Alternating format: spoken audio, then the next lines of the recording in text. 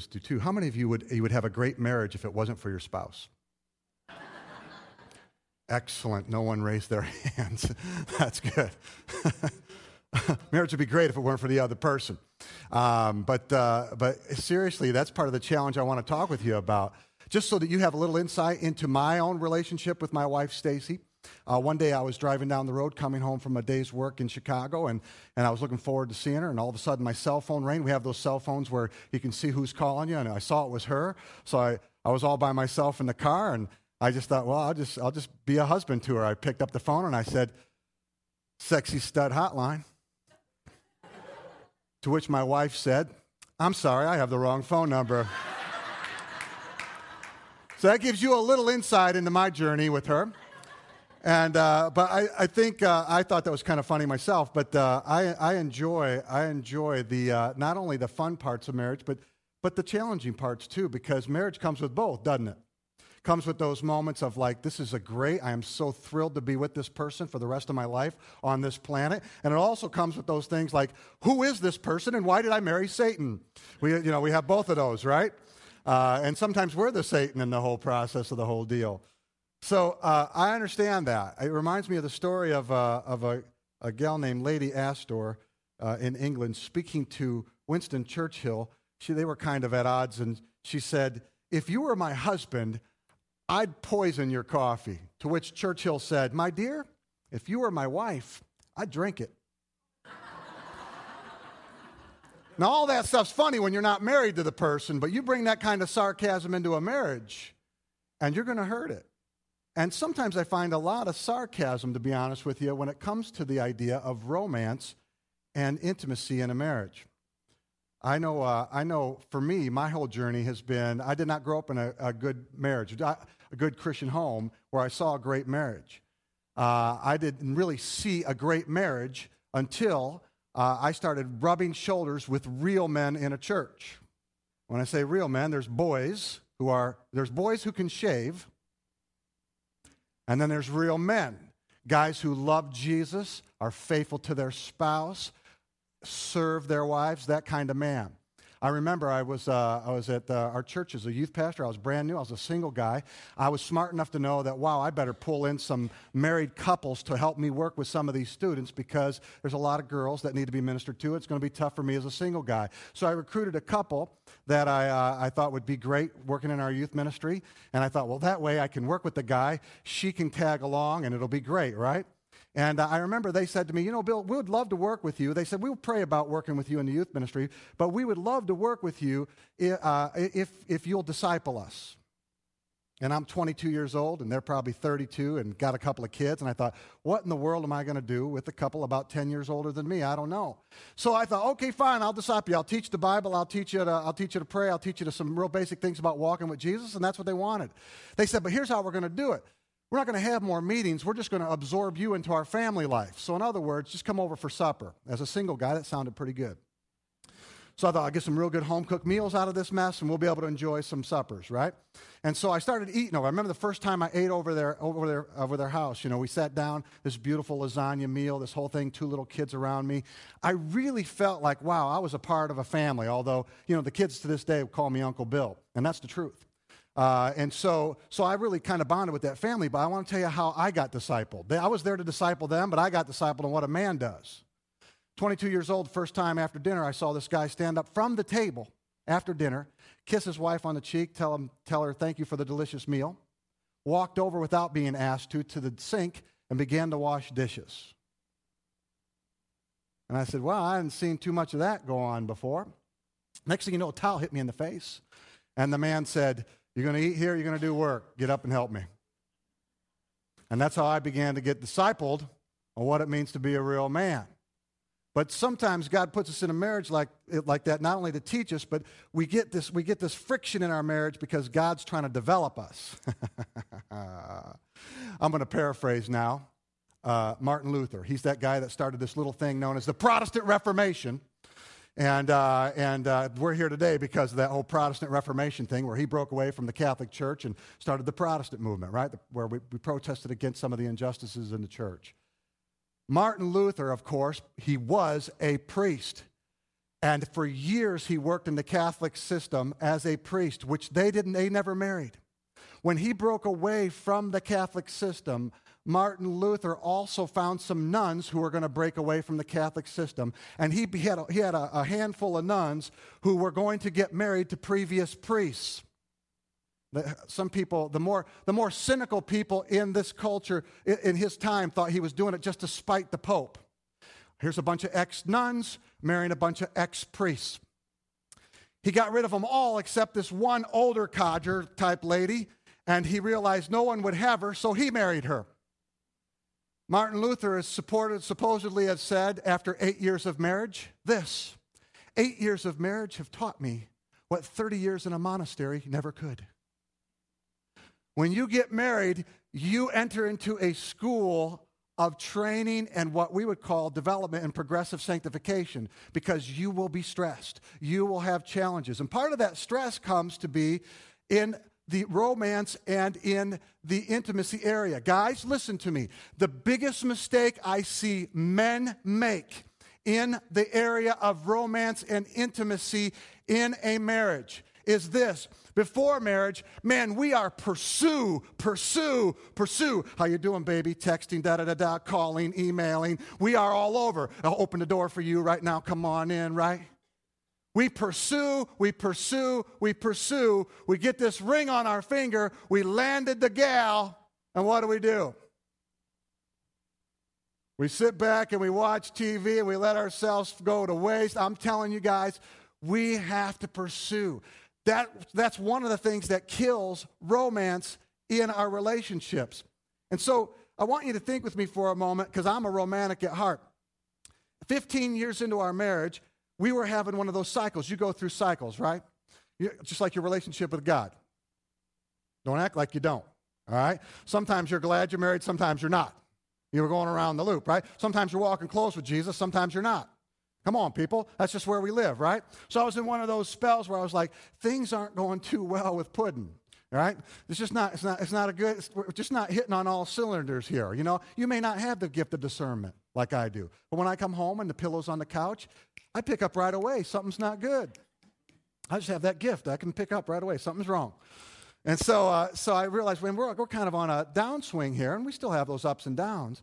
But you know what I would do in my past? In my past, I would look to books. And there's a lot of good Christian books out there, and I enjoy reading those Christian books on marriages. I thank God for them. But about 15 years in, I was asking God, what can I do to kind of pick my marriage back up? Where have I fallen down? What do I need to do to breathe life and encouragement into my wife, like a real man would? And God said, the Bible. You know, God's that way, isn't he? He'll just point you right away to the Bible. But I'm like, you know what? Oh, God, and this is what I thought.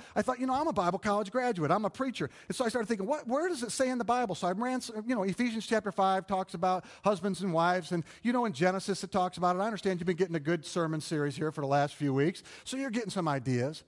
But God spoke to my heart and said, you need to read the Song of Solomon. And I said, I don't know what's going on in the Song of Solomon. How many of you have read Song of Solomon? How many of you understood what was going on? All right. Didn't see very many hands. All right. Song of Solomon is one of those books that I think God, people misunderstand it. They think it's a book about sex. It really is a book about marriage. There's a difference.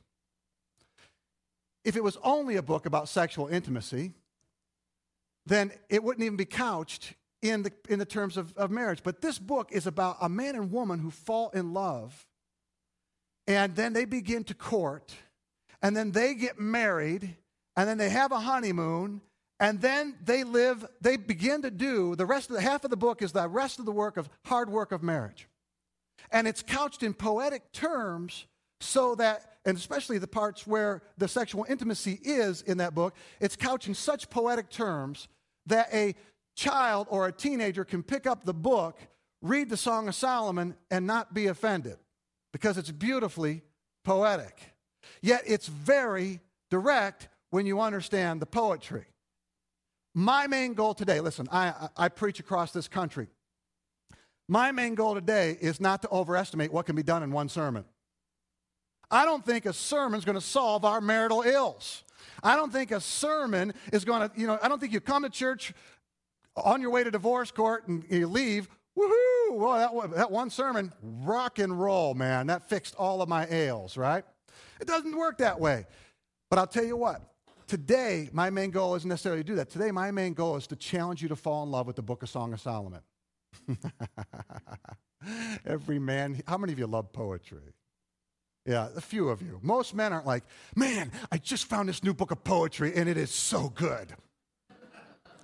And that's part of the problem. Let me read for you a little bit of why we as men don't like the Song of Solomon. Would you be so kind to put up our picture here? I want you to take a good look at this picture, if you would. And I would like to read from you. This would be an artist interpretation of what Song of Solomon is about. Can we get that picture going? Good. See it? All right. Let me read it for you. These are excerpts from the Song of Solomon.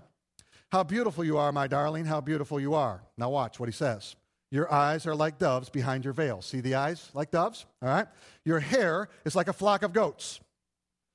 Your teeth are like a flock of newly shorn ewes, lambs. Your lips are like scarlet threads. Your temples are like slices of pomegranates. See the pomegranates? Your neck is like the Tower of David. Oh, that's beautiful. Don't try that one at home. Built with rose. You're going to have to turn the lights on for me, friend. I cannot see this passage. Thank you so much. Sorry, I didn't bring my glasses. Your neck is like the Tower of David, built with rows of stones on which are hung thousands of shields. Your two breasts are like fawns, twins of gazelles, which I can't read that, which feed among the lilies. Thank you. Your lips, my bride, are honey, and honey and milk are under your tongue. And the fragrance of your garments is like that of the fragrance of Lebanon. Your navel is a rounded goblet. Your belly is like a heap of wheat. Your nose is like the Tower of Lebanon, which faces toward Damascus. You know, next time you want to go on a date with your spouse, try that last one. Your nose is like the Tower of Lebanon. I wouldn't suggest it, right? And this is exactly, leave that up there. That's too good to not just take down. Leave that up there. That's one of the reasons we don't get this whole thing of intimacy, because Solomon says the most beautiful things, but you have to understand a little bit about the poetry. And before we dig in, I just want to point something out to you. Historically, the church has dealt with Song of Solomon hysterically. Historically, the church has dealt with the book of Song of Solomon hysterically. And what I mean is, we're so uncomfortable with the way God paints marriage in Song of Solomon that we make up strange things about the Song of Solomon. There's only more strange interpretations about the book of Revelations than there is Song of Solomon. We don't know what to do with the poetry. We're very uncomfortable with how God is so direct and yet so poetic. I want you to look at your handout for a moment. I gave you a handout. And you will see what I believe is the outline. This is an outline I've studied. It says Song of Solomon, the study guide, right? There's an outline there. And you'll see that in chapter 1, there's an initial chemistry between these two people. And they begin this journey. They begin to walk together. And they do this courtship phase, or we would call that dating. They have this dating phase. And then they decide they're going to get married. So they get married. And then after every wedding comes a honeymoon, and they go on this honeymoon. And I'm telling you, chapter 4, if you understand what it's saying, it'll burn your eyebrows off. I mean, it's that direct, all right? But guess what happens after chapter 4? How many people have been married at least 5 years or more? Raise your hand. Right. All right, what comes after every honeymoon? A marriage. Wow. You thought the honeymoon and marriage were tough. I'm telling you, man, you should try the marriage, right? You have to work hard. This is why I think half of the book is dedicated to the hard work of marriage. And the hard work of marriage, in my opinion, starts when we do the hard work of staying in love. Now, I'm a romantic. This is what culture tells us, right? Two people get married, two people start to date, they get married, they go on a honeymoon, and then they say from that moment on, you can kind of expect that by the time you die, you'll be sad that you got married. And we see this all the time. Oh, this gets me so upset. I work with the next generation a lot, and a lot of these guys are single when I work with them, and then they find a wife, and they'll actually bring their wife over to Stacy and I, and then we'll go through Song of Solomon. We'll do premarital coaching through Song of Solomon. And here's the first thing I say to the guy, man to man. I go, man, you are going to love marriage. And he goes like, where's the punchline? And I go, no, there is no punchline. I'm dead serious. You are going to love marriage. Do you know why? Because he's been listening to boys. Boys say, oh, you're henpecked. Yeah, but you know what? I chose the hen that's pecking me. And I like it. So you got all these boys giving boy advice, right?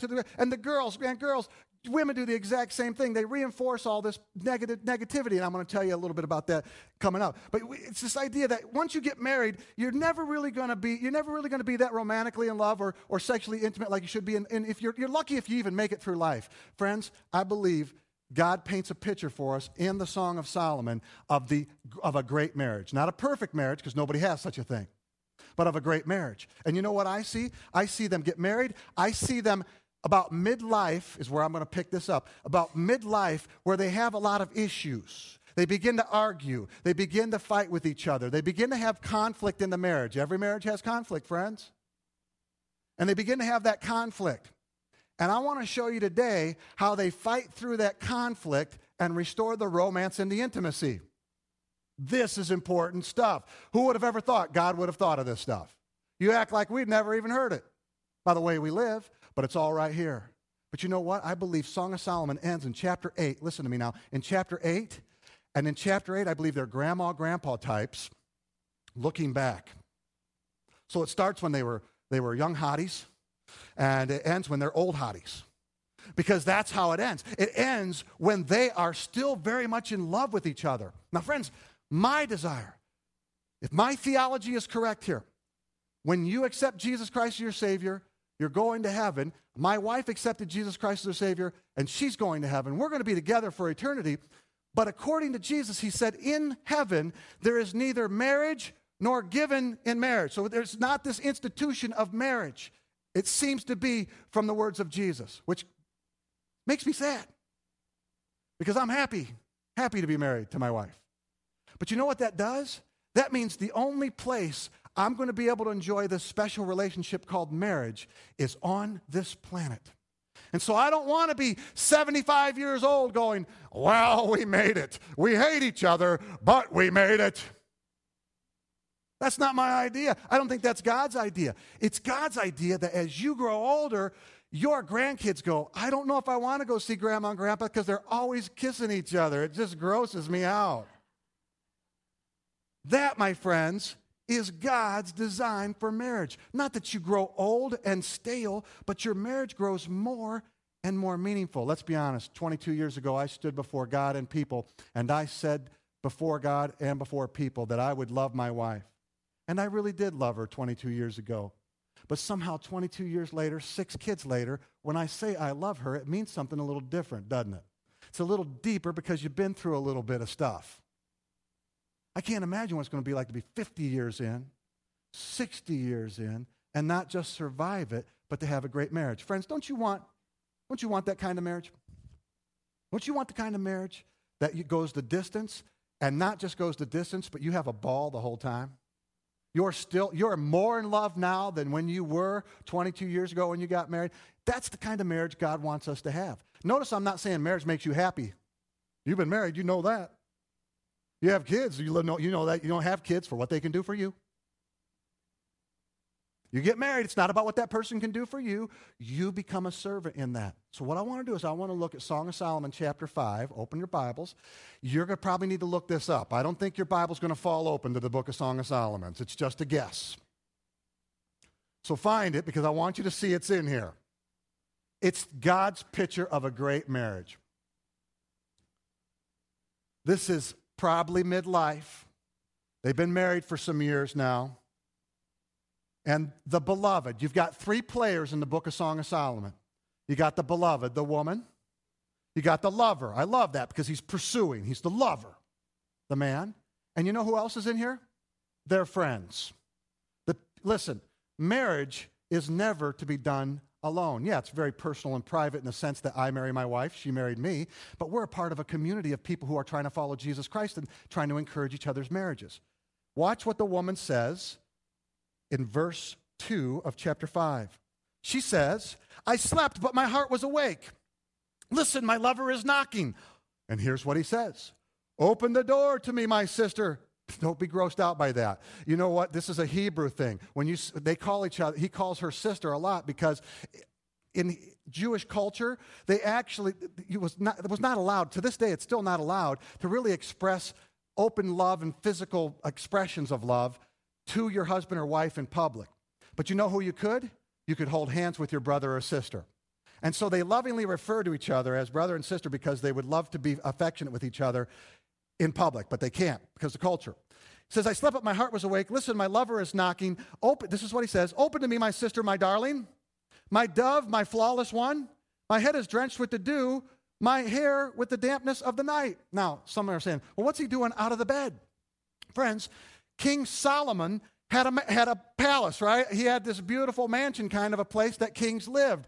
And when he would go visit his wife at night, he would leave his chambers and go to her chambers. And I want you to imagine with me this great big kind of a double door with a lattice, right? The lattice is there for privacy. It's not there for security. In other words, somebody who wants in can get in. He comes to visit her late at night, and he's wanting to enjoy his relationship with his wife. Watch what she says. He says, honey, I'd like to come and see you now. Watch what she says in verse 3. I have taken off my robe. Must I put it on again? I have washed my feet. Must I soil them together? Translation? Not tonight, honey. I have a headache. Right? Because think about this with me for a moment. She's giving excuses why she doesn't want to let him in. That's called married life, people. That's as real as it gets. And it's not because your wife doesn't love you. You know what it is? It's because she's tired. She wants sleep. At least that's what my wife told me. And I think she is a tired woman raising all 7 of us. It's true, right? But this is where the conflict begins, isn't it? She says, no, I don't want to get out of bed. Now think with me for a moment. What man, there's not a red-blooded man in here who, if his wife said, not tonight, honey, because I've taken off my robe, I don't want to put it on again. And a man would say, you won't need it. You won't be needing that. So what about my feet? You know, my feet are all dirty. Who's looking at your feet? We're not even going to go there, right? This is not even logical for a man. He has come for a visit. So what's the problem? The problem in the story is, this is where it all starts. The problem in the story is, and the problem in our marriages is when we have an I problem. I want you to take your pen, and I want you to circle the personal pronoun I. Look at verse 3. Circle it. I have taken off my robe. Must I put it on again? I have washed my feet. Must I soil them again? Because the problem in marriage, the thing that steals romance, according to the Song of Solomon, is selfishness. Now, guys, I know what you're thinking if you're tracking with me. If you're not tracking with me, I don't know what you're thinking. But if you're tracking with me, you're thinking, yeah, it's the woman's fault. See, the woman is selfish. Let me tell you what, as we studied this together, my wife and I, what she quickly pointed out to me when we were studying. What time does this man come to visit her? What time? Well, look what he says in verse 2. Open up to me, my sister, my darling, my love, my flawless one. My head is drenched with dew, and my hair with the dampness of the night. What time is that? It's wee hours of the morning. So lover boy gets a brilliant idea at 2 in the morning. He says, I'm going to go visit my wife. My wife. I want something from my wife. And he begins to pursue her. And she's like, I don't want to get out of bed. Go away. Who's selfish? Both the man and the woman. I want you to do me a favor. Raise your right hand. Raise your right hand. Let's have a moment of confession. I am a selfish marriage partner. Say that with me. I am a selfish marriage. Some of you didn't say it. We know who you are. There is a selfishness that happens, right? You know what? I'll be honest with you. I think I married the most unselfish woman in the world. I've never seen a more giving woman. I've never seen a more person who is not about her, but she's about me and my kids, and I mean the whole 9 yards. All it has done, it serves in my life to remind me how selfish I really am. So here's a guy who wants to come and visit his wife for a conjugal visit. And she says, I don't want to get out of bed. What's this man do? Well, honey, I'm the man, you submit. Well, that guy's an idiot who says that. That guy's an idiot. Because the moment you have to tell your wife to submit, you're not leading. And so I want to tell you something, guys. You better think twice. If you think that's going to conjure up all kinds of romantic feelings for your woman, forcing her into something you think she ought to do or has a biblical responsibility to do, and you can quote scripture and chapter, But you know what? You may win the battle, but you're losing the war. If I understand marriage, if I understand parenting, it's about winning hearts. God's going to have to be involved in that battle. So I want to challenge you. So what? It's right. Somebody might be saying, well, Bill, what are you saying? So a woman can just shut the guy down? 1 Corinthians chapter 7. Hold Song of Solomon here for a moment. Hold Song of Solomon right where you're at. Go to 1 Corinthians chapter 7. These are the kinds of questions the church at Corinth was asking Paul. You'd never know it because we hardly ever tell you. Just like we hardly ever do the Song of Solomon. We claim to preach the whole counsel of God, but we never talk about the things that the culture is wondering about. Look what it says. 1 Corinthians chapter 7, verse 3. He's writing about, they said, well, listen, talk to us about sexual intimacy in marriage. Paul says, okay, verse 3. The husband, 7:3, 1 Corinthians 7:3, the husband should fulfill his marital duty to his wife. It's a kind way. That's a PG-13 way of saying sexual intimacy. And likewise, the wife to her husband. Verse 4. In case you're not getting the message here, watch how selfless marriage has to be. The wife's body does not belong to her. See, every man wants to go, your body's not yours, mine. But to the husband, and that would be right. But here's the problem. In the same way, the husband's body does not belong to him, but also to the wife. What's the point? You have to be selfless. You have to be selfless. When you get married, you no longer have say-so over you. If you wanted that, don't get married. You can do whatever you want if you're not married. The moment you get married, you lose your rights. You got to be selfless, not selfish. Now watch. Do not, verse 5, do not deprive each other. Underline that. That's the command from Paul. Do not deprive each other. We're talking about bodies. Do not deprive each other. I get the idea from the Bible that regular intimacy between a husband and a wife is to be regular. I didn't say every day, guys. I said regular. And look what it says. Except for this reason. When you mutually agree, 3 things. That you're going to devote yourselves to prayer. Hey, you know what? Let's fast from intimacy for a short time, and let's devote ourselves to prayer. So it's you agree, you do it for a short time, and then look what it says. Then come together again so that Satan will not tempt you because of your lack of self-control. 3 conditions. The normal operation for a marriage is regular sexual intimacy. Now watch. That means the wife loses her body. That means the husband loses his. They give themselves, this is God's plan, not mine. God's plan. Except for when they mutually agree. Not one says, hey, listen, I'm cutting you off. That's called selfishness. That's called power. So one person that can't, you mutually agree, and you do it for a short time and for the purpose of prayer, and you come back together again quickly. Friends, back to Song of Solomon. That's selflessness. So we see what happens in here. They get selfish. Watch what this guy does. This guy's going to put on a clinic now on what we should do when we come knocking at the door of our lover, our married lover, and you know what? It's not going to happen that night. Watch. She says, verse 5, verse 4, my lover thrust his hand through the latch opening. Here he comes. He's breaking in. No, he didn't bust down the doors. He put his hands through the latch, and he starts to fumble with the latch like he's going to unlock the door. I'm coming anyway. I'm coming after you. Watch. My heart began to pound. She says, because now she's kind of enthusiastic. Watch.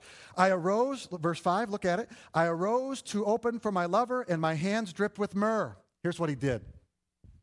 He is such a classy guy. Do you guys know what meekness is?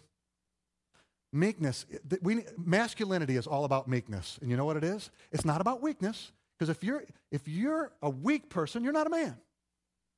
Masculinity is about meekness, strength under control. Not unbounded strength that abuses people, strength under control. That's what masculinity is. Real God masculinity. The man, watch his meekness here. He sticks his hand through the lattice, saying to her, I can get in here if I want to. But he takes some myrrh. Myrrh is this beautiful, frankincense and myrrh. It's all throughout the Bible. It's all through the whole, that song. In their dating life, they used myrrh. It's a beautiful, fragrant perfume. It's an important part of their relationship. He brought some with him to celebrate their whole relationship. And he has this myrrh, and he wipes it on the handles, and then he leaves. He leaves. Because the man is smart. The man is brilliant. He knows that, hey, I can go in here and take care of business, but what good is it going to do if her heart's not in it? Duh. He is brilliant. You know why? He's not after her body. He's after her heart. Another sign of a real man. Another sign of a real man. He knows which battle to fight. And so you know what he does? He leaves his calling card. And that had to smell beautiful. She comes up, she touches it, and she realizes, oh my goodness, he had his hands in here, and he could have come in if he wanted to, but he didn't. Watch what happens.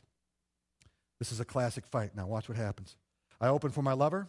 When my lover had left, he was gone. My heart sank at his departure. Verse 6, I looked for him but did not find him. I called him but did not answer. She is sad now. Watch. The watchmen of the city found me, and they made their rounds in the city. They beat me. They bruised me. They took away my cloak, those watchmen of the wall. She said, let me be honest with you. I think this is a poetic device. I do not believe that these watchmen are actually beating her. Let me tell you why. Could you beat the queen and live? So what's happening here when she says, they beat me up? I personally think she feels so bad about not getting up earlier.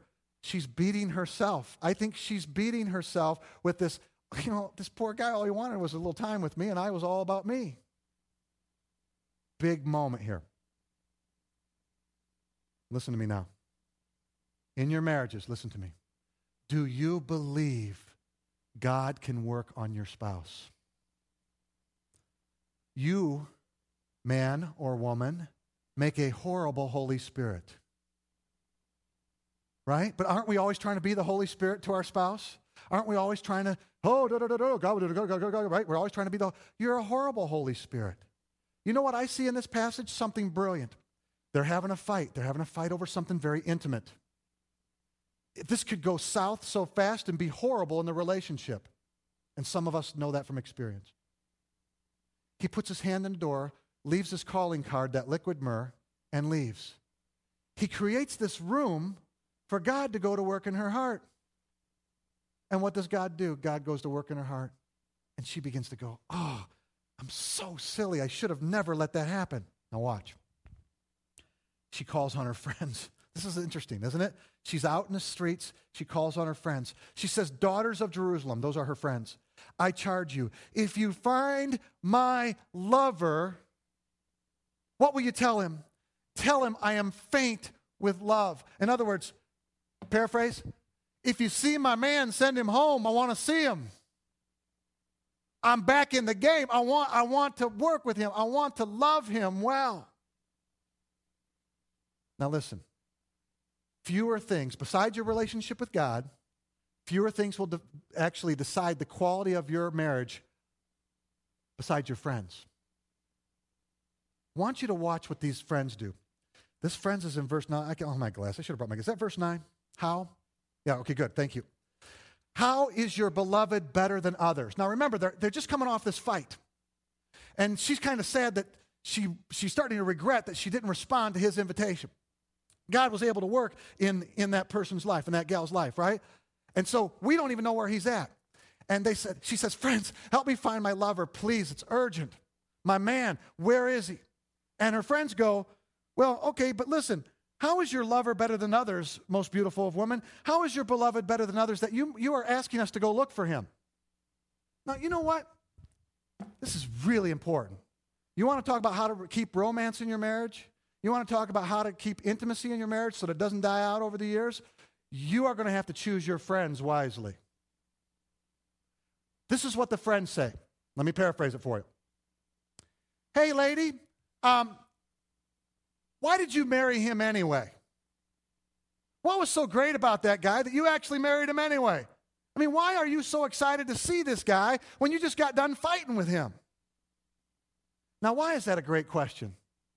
I'll show you why. Watch what she says. Oh, man, I love this passage. Every man in this room wants their wife to believe these next words about them. They want to believe their wife thinks this about them. Ladies, would you humor us, please? We're desperate. She says, my lover is radiant and ruddy. I'm not even sure what ruddy is, but I like it. Ruddy. He says, outstanding among 10,000. You got to understand, my man is better than them all. That's what she says. His head, watch what she does. She starts at his head. His head is purest gold. His hair is wavy and black as a raven. His eyes are like doves by the water streams, washed in milk, mounted with jewels. His cheeks are like the beds of spice yielding perfume. His lips are like lilies dripping with myrrh. His arms are like rods of gold set with chrysolite. His body is like a polished ivory decorated with sapphires. His legs are pillars of marble and on bases of pure gold. His appearance is like that of Lebanon, choice as its cedars. His mouth is sweetness itself. You know why she says that about him, guys? His mouth is sweetness, because if you read the first 5 chapters, he just goes, I love you, you're beautiful, when can I get more time with you? Oh, I love you, you're beautiful, you're beautiful. No wonder she loves him. He feeds her with his mouth with all these great words. She says his mouth is so sweet. And that's not necessarily in taste. It's in what comes out of it, those words. He's altogether lovely. I love this part. Listen now. This is my lover. This is my friend. You guys, the next time somebody you know who's married, ladies, the next time some woman comes complaining about her husband to you, and it will happen. Church is where all this stuff happens. It's called women's Bible studies. Don't even tell me it's not. Don't even tell me it's not. I know this. I said to my wife, when she goes to Bible studies, she goes to a couple Bible studies, but I remember when we were newly married, I said, how's it going at Bible study? She said, you know what? I really enjoy it, but you know what? We spend about the first half hour complaining about our husbands. I said, those aren't our friends. No, I mean it. Those are not. Listen, we're newly married. I do not want my wife to think this is godly. You know what kind of friends I want her to have? Because trust me, I drive her crazy. I'm a man. Enough said. But listen, I want her friends to go, when my wife starts going, oh man, that turkey, you don't understand who he is, da-da-da-da-da. And then I want them to go, why did you marry him anyway? And then I want her to think about all the things that she loved about me. And I want it to win her heart back to me. That's a friend. That's a friend. So the next time, ladies, listen to me. The next time somebody's complaining about their husbands, and they will, I want you to ask them, why did you marry him anyway? Just ask that question. Why did you marry him anyway? Give me 10 reasons that you loved him. What was so great about him? Give me 10. And just shut up. Now, they may not like that, but that's about being the best friend you could ever be to somebody in their marriage. You're going to need that kind of community. Guys, listen to me now. I'm just going to shoot straight with you, guys. When we get together, we talk about how much we're not getting. Don't act like you've never been in those conversations at church. Guys, on the men's retreat. That silliness has to stop.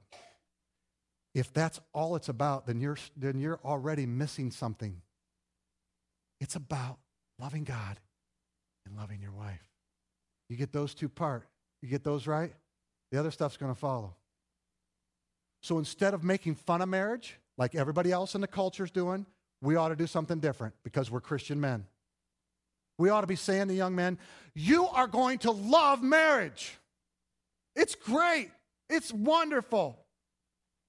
And watch them brighten up because they're full of hope, but they get it sucked out of guys because we've got a bad marriage.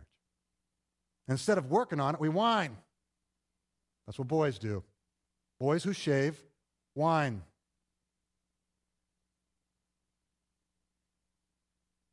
And let me speak one more thing to the guys here before I move on.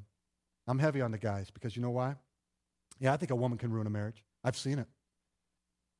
I've seen it. But if the man, listen now, if the man will love God and love his wife, almost always and eventually, everything will be okay. Let me say that again. If the man will love God and love his wife, almost always and eventually. See, it's hard work. Most of us guys dig a great big hole and then we can't figure out why one set of roses doesn't get us out. We just can't figure it out. You dug the hole, grab the shovel, start putting the dirt back in, right? Eventually, everything will be okay, but you got to be the man. Now, I want you to watch what happens. This is the responsibility. In chapter 6, the friends say, wow, that's amazing. He's quite a guy. Where has your lover gone, most beautiful of women? Which way did he turn so we can go look for him? And then she goes, oh, I remember where he's at. My lover's down in the garden. I know that's where he's at. He's in the garden. She walks down to the garden, and let's pick it up at verse 4. The moment he sees her, she says this. He says this to her. You are beautiful, my darling, as Tirzah, lovely as Jerusalem, majestic as troops' banners. He doesn't go, I knew you'd come looking for me. I knew you would need the man. I'm here. He goes, you are, and let me quote it, you are beautiful, lovely, and majestic. I love this man. He challenges me. So here's my challenge to you. Here's my challenge to you. Don't settle. Listen to me. Don't settle. Who's not married here? Raise your hand.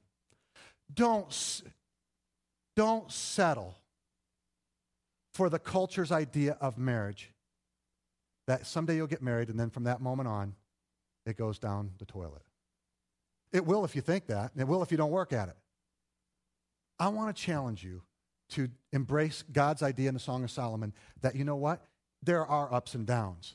Hello, right? But you know what? It can keep growing.